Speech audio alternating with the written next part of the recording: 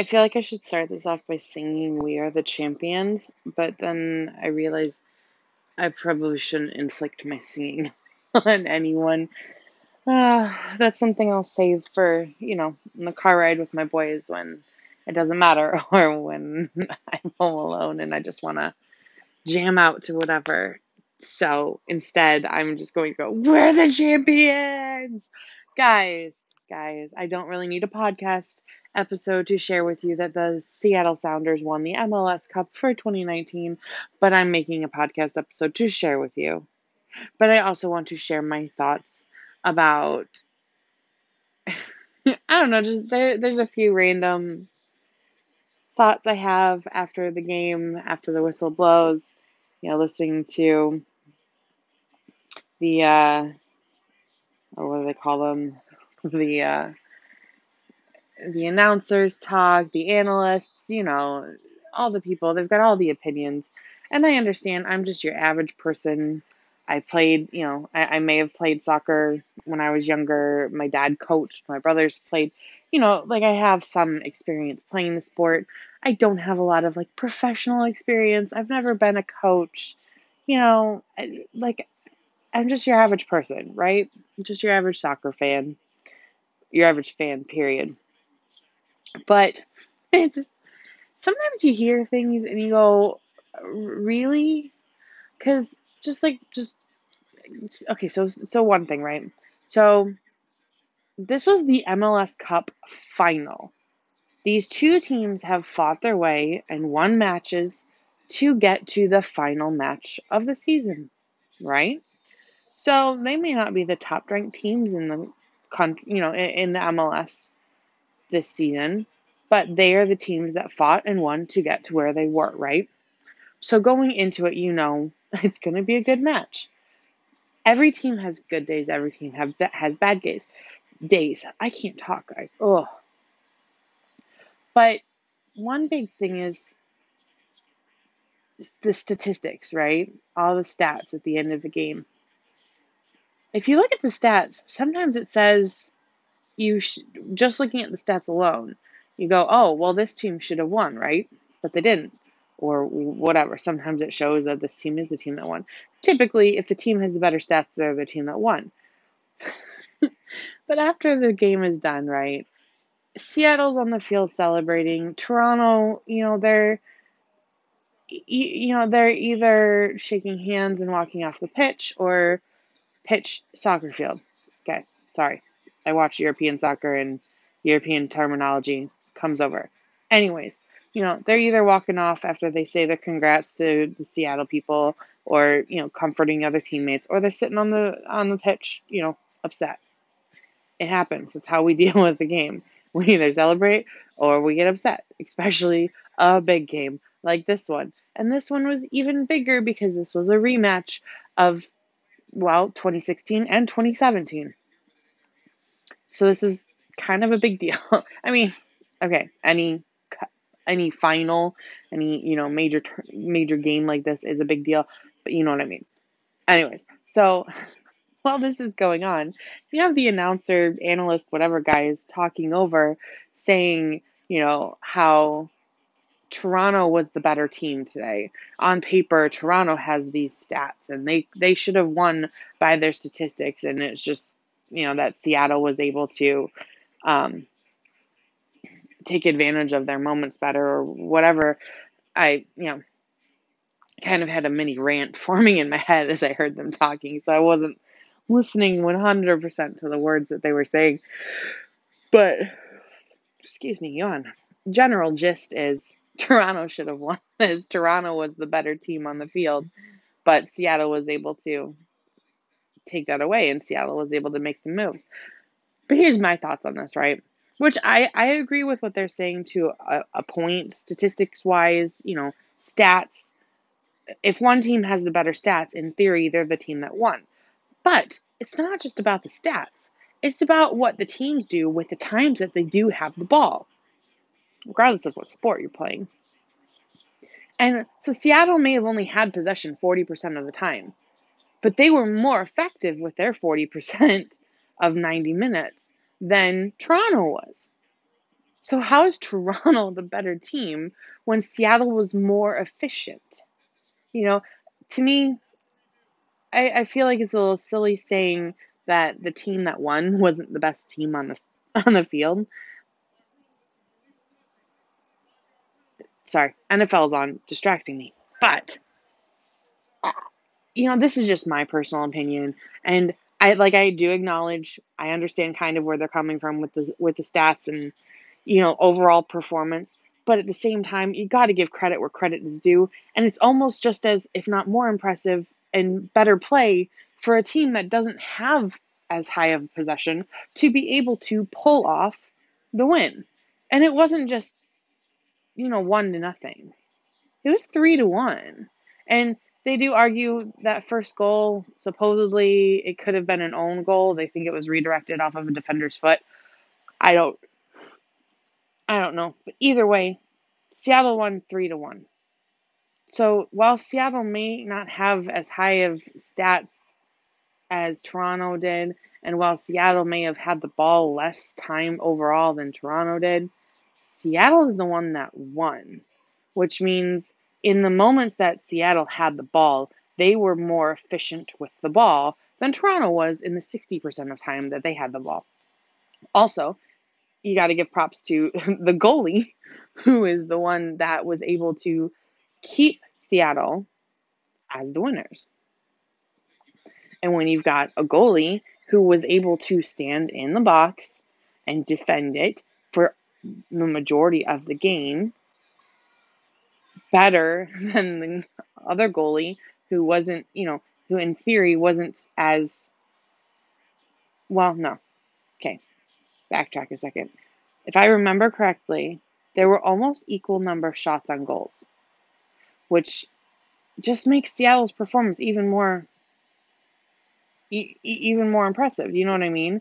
Because if Seattle was able to take as many shots on goal or not as Toronto, but they had the ball less, that means they moved the ball better. That means they did more with the ball, And then you got to give props to Stephen Fry, who is the goalie for the Seattle Sounders, because he was able to, and the defenders were able to keep Toronto at bay longer than the Toronto defenders were able to keep Seattle at bay, which to me, at least personally, I keep saying to me, but I want to make sure that I'm very clear about this. This is just my opinion, my evaluation of it. I think it's just a little silly to say that the team that had the better stats is the team that lost, or is the better team on the field. And again, they may be evaluating more than just the stats that I can look up, pulling up on ESPN or whatever. They may be evaluating different things of, the setup and the lineups and that kind of stuff. Just for me, looking at the performance, looking at the gameplay, looking at the numbers just on the ESPN game reports, if I see a team had the ball less, but was still able to perform just as well and better than the team with the better stats, I would call them the better team. But that's just my opinion. We're just going to make that clear one last time. So I just find it interesting how everyone has a different way of viewing the game. And part of it is bias. Obviously, I'm going to be more biased towards my team, and my team just won. So, of course, I'm going to be trying to say, dude, you got to give them credit. They just won, Of course, I'm going to be saying that. But on top of that, it's kind of feel like the team won. How are they not the best team on the field? But whatever. My train of thought is being broken completely. I was going to wrap it up, and then I kind of looped back into it again. Whatever. So that's that part. The other part I want to talk about, now that the game is done, we've won. It's heading into off season for the MLS at least. I just want to take a minute, and I know I touched on this on my other podcast, the kickoff episode, your team. just that feeling we have with our team, right? I talked about that and how being a part of something more. I don't remember exactly all I said. I remember a general gist of it. But there's just something about like, I am literally, for the game, I was literally sitting in my bedroom, almost virtually alone. The boys would come up and sit with me and we would play. And, I wasn't watching 100% of the time, but I was alone.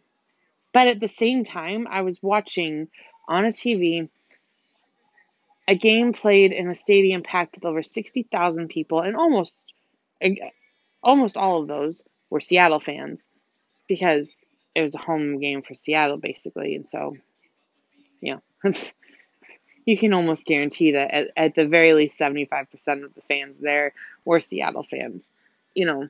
And then I'm not the only one watching the game. All over, period. There's going to be people watching the game, whether they're necessarily Seattle fans or Toronto fans, I don't know. But there were people all over watching the game. And just being a part of something like that, right? And I'm going to keep this specific to sports right now because this is my podcast on a sports related thing, talking about kickoff and after the whistle. We're talking about sports.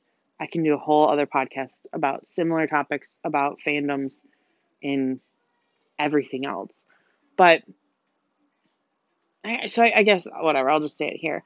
In fandoms in general, being a fan of something, anything, it's just this amazing thing. You can be by yourself, but when you're watching or reading even, but when you're thinking about sports, when you're watching the game, whether you're there or you're not, whether you're with a group of friends, when you're at a bar or a restaurant or whatever, regardless of who's around you, you're not alone as a fan.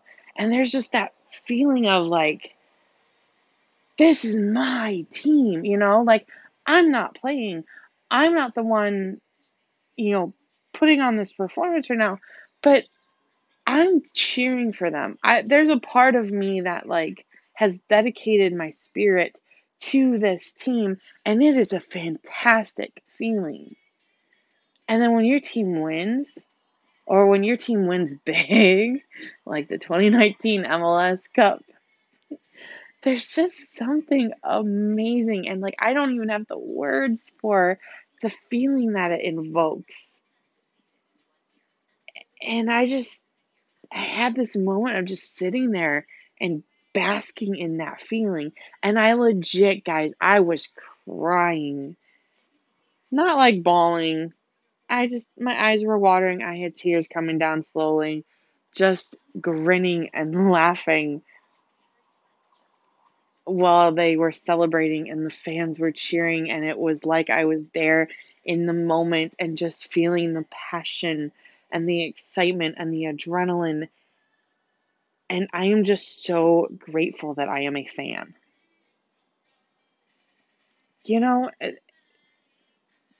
Not everyone is a sports fan. I get that. But I hope that everyone has something that they can connect to in such a way that they can feel a part of more. Whether it's faith, sports, books, movies, gaming, I don't know. But I hope that you have something that you can be so passionate about that it can evoke such deep passion.